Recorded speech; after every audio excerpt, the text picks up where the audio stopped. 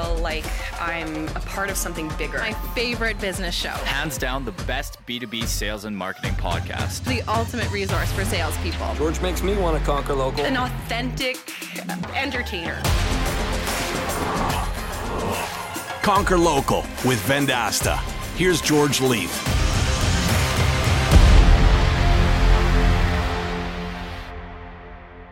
One of the things we've been speaking a lot about over the last 3 seasons at the Conquer Local podcast is coming up with teaching episodes that can help you improve your day-to-day life as a revenue leader, as a revenue doer, as a street-level sales rep, as an inside sales rep. And this topic is coming from my personal experience over the last few years, and it's the bane of my existence a lot of times. I do recognize that it's super important. We're going to talk today about a guide to effective forecasting. And I will pull out a whole bunch of mistakes that I've made in this case. We've done a bunch of research around it. We're hoping to give you some tools and some best practices as to how you might be able to improve this very important part of the sales process and revenue motions. So the latest edition of the Conquer Local podcast, some of George's top tips, we're going to dig into forecasting and how you can maybe not make some of the same mistakes that I've made. It's all coming up next.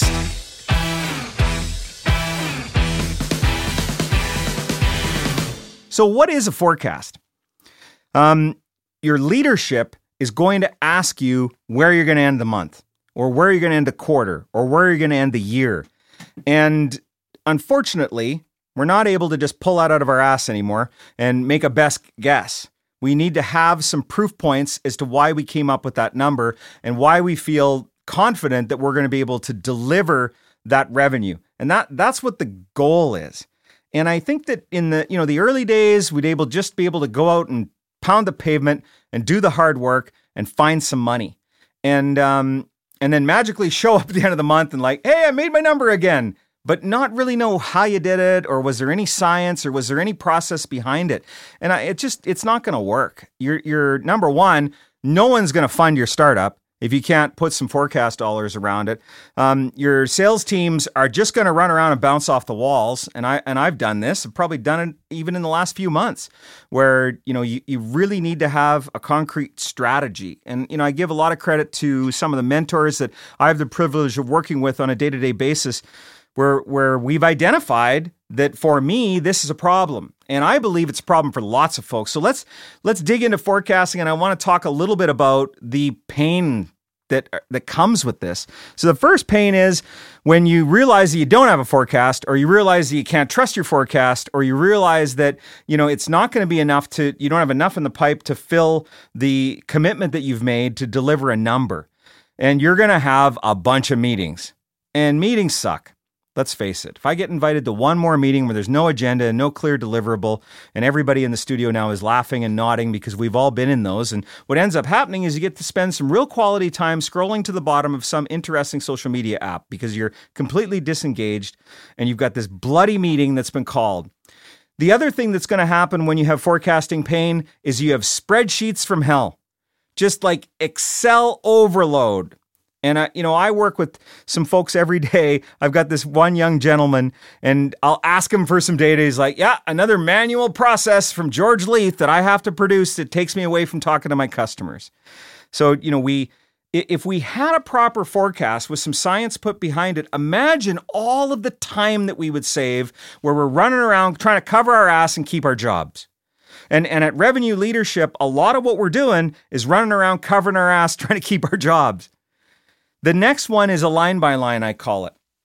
And what a line by line is, when you have to interrogate the sales rep and go through every single opportunity, every single account that they have. And, I've done this ad nauseum with reps. I think that it's a really good test to see if that rep understands their book of business. And I actually had somebody do this on me the other day, where they were like, okay, you got 27 that you brought across the line. Tell me about each one of them. And I was embarrassed that I couldn't tell them about 2 of them. I didn't know them as well as I could. And I'm like, oh God, this came back to bite me in the ass. I've done this with millions of sales reps, and now it just got done with me. And again, because I didn't have a proper forecast, and I didn't have a forecast that I could trust. Now, one of the things is, it's painful. You're going to put your ass on the line. You're going to put a number up there, and in the back of your mind, you're like, I don't know if I'm actually going to be able to deliver that. So what forecasting really is where you have a process in place where you can interrogate the opportunity, you can put your best guess forward, and then here's where we fall. And I always like to put some, you probably have remembered the podcast where I have the personalities of salespeople, where you got the landlord and the cynic. Well, I have one for forecasting as well. You've got the sandbagger. This is the person that says, I'm going to deliver $20,000, and then magically at the end of the month, they bring in 40.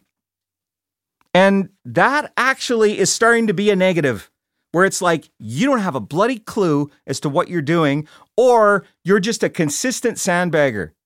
And a lot of organizations, and I mean right at the investment level, they're saying, if you're running a proper revenue organization, you got to be coming within X percent. And when we look at startups, they're all moving towards some sort of an exit. You want to get bought by Google or Oracle or Salesforce, that's the dream, right? We want to build a unicorn. And there's all sorts of podcasts around that where we talk about it. And when we look at any of those companies that got bought, they had predictable revenue. They had forecasts within 1% or 2%. They didn't have 50 different deals all over the place.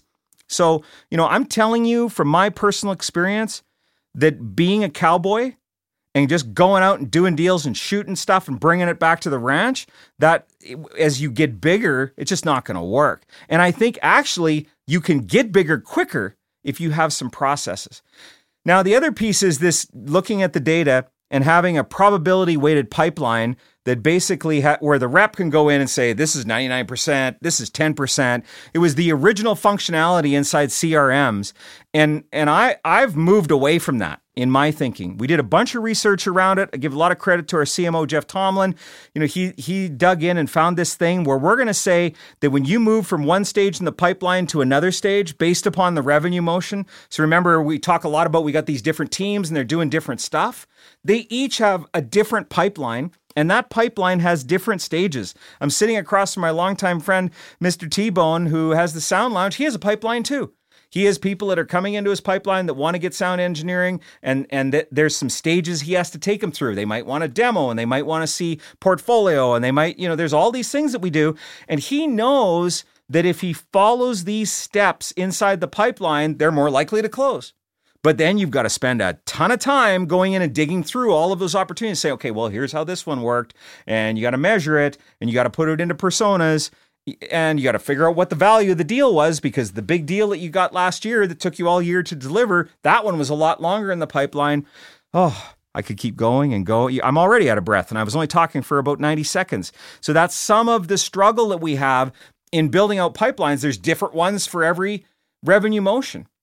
And when you have investments that are being made, and maybe those investments, some of it's coming from your pocket if you're a founder and you've got some skin in the game, but also you've went out and convinced a bunch of people to give you money, they're going to interrogate the hell out of that. And they're going to want to know the answers. So as a revenue leader, it is your responsibility to know these answers. And there may come a day where you're like, I didn't sign up for this. This is not what I want to do. I don't want to be a quant. I want to go out and talk to customers. And there's space for that as well.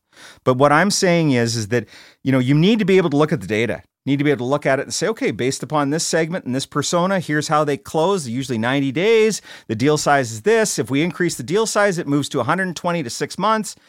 So here's some of the questions that get asked as we're sitting down and going through this pain, what I call, you're building a forecast because you have to cover your ass. So you've been asked for a forecast and you're like, oh, I don't really have one. Now you got to go back and do all this work. So here's the questions you ask. Sit down with sales rep. You go, so how'd the demo go? Did we get a verbal? Did we send out the proposal? Have we heard back on the proposal? How many times did you reach out to see if they're interested in the proposal? What are the objections that they have? When's the next meeting that you're going to have? Have we lined up another time where you could bring me in to help you close the deal? What are the red lines? Have you got that over to the lawyer? Have they got them back to us? Is this deal still set to close this month? That's the question that gets asked on the 28th. You walked up to every rep. You got 5 deals you told me you're going to deliver. You delivered 2. What about these 3? Oh, I'm going to have to move them. They're not ready. They didn't do these things. Now they've sent another set of red lines. They want to renegotiate the price. They've now introduced another buyer. into the equation, another decision maker. And I could go on and on. I've got all the excuses. I've used them over 30 years. We should do an episode just on excuses because I got a million of them. So here's the other thing, and this was one of the pivots that I made in my career years ago, where I said, I got to stop making excuses. I got to take ownership. So now what I have a problem is when I go in to explain my forecast and how I didn't hit it, or how I overshot it because I'm a sandbagger, I've got to now give excuses. And it's not an excuse if you say, here's why it didn't close. And here's the things I'm going to do to adjust it that I think might tweak that. And here's 3 that I made the changes on in our sales process that actually got them across the line. So we can't go in and say, oh, here's all the reasons that I didn't hit it and just give them that, because that's making an excuse. But if you go in and say, here's the reason why we didn't hit our forecast this month, and here's what I'm doing about it. That's a really important step that you need to take. Oh, let's go back to those personas again. We got the sandbagger. Always surprises with last minute deals, make himself look good that weren't in the forecast. The sharpshooter, they hit the number every month. And then you've got the optimist. This is me. I'm always trying to impress people. I'm like, how much do you think you can deliver this year? Oh, I'm going to deliver $2.8 million. And I don't put the effort in to figure out if I really can get that number or not. And then it comes back to bite me in the ass because I look like I can't forecast to save my life. Now, if the worst problem that you have is you're overly optimistic, but yet you're still delivering numbers and outperforming last year, or you're making the investment that's been made pay off, you may be able to negotiate yourself out of the fact that you are being the optimist. But I'm telling you, none of these 3, except maybe the sharpshooter. I do like the sharpshooter because it shows that you're putting the effort in to interrogate the opportunities. You really understand your line of business. Now, on the sharpshooter, sometimes I think they might be playing it safe too. So I don't mind if you miss by a little bit and you're taking a couple big swings, you need to move some deals, things like that. And maybe you're adjusting. If you're adjusting the forecast during quarter and that makes you the sharpshooter, that's fantastic.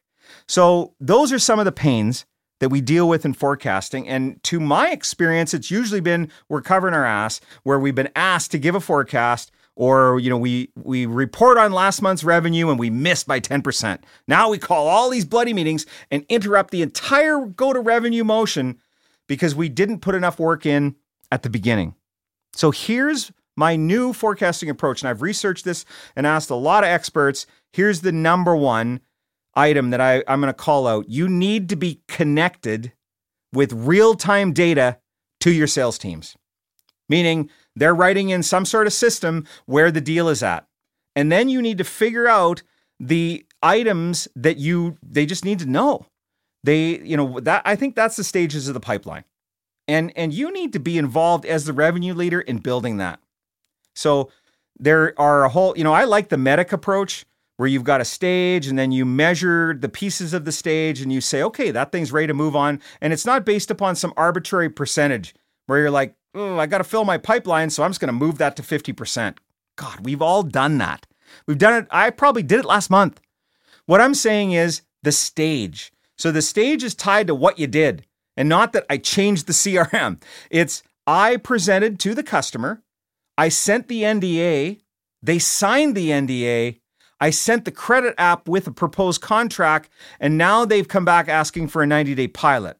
Or they've come back asking for a proof of concept, or they sent red lines back and I've had to went to the lawyer and see if we're okay with what they've asked for. And those are buying signals that you're getting down the line, that you've done the right things. And if you know that a large value deal takes 5 presentations and you've only given 2, you're not ready to move that to the next stage. It's a really important piece. I was sitting at a meeting last night with a young gentleman and his wife that have started a business, and they have a fledgling sales organization. And we were talking about filling the funnel.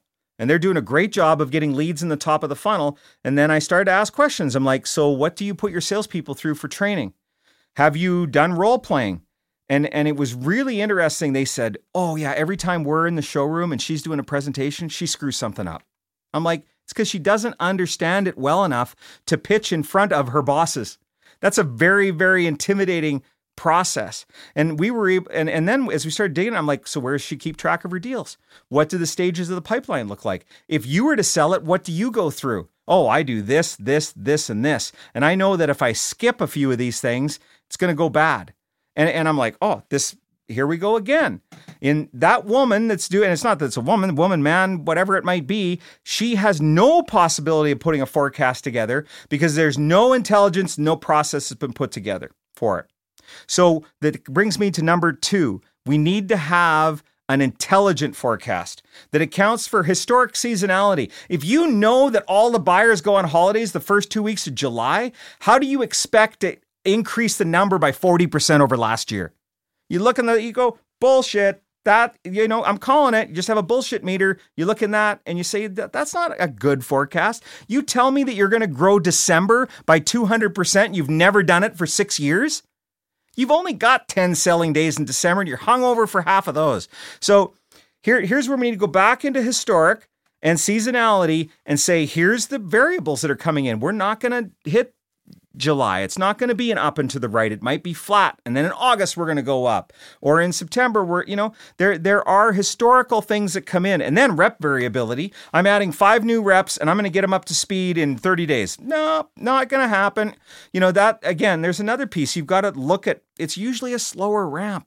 And you might have to fire one of the new reps that you hired because they're not going to cross the line and pass probation. So again, that intelligence of your historical data is so important to show that you know how to build a proper forecast. And then efficiency. And this comes by having a pipeline that you can interrogate quickly.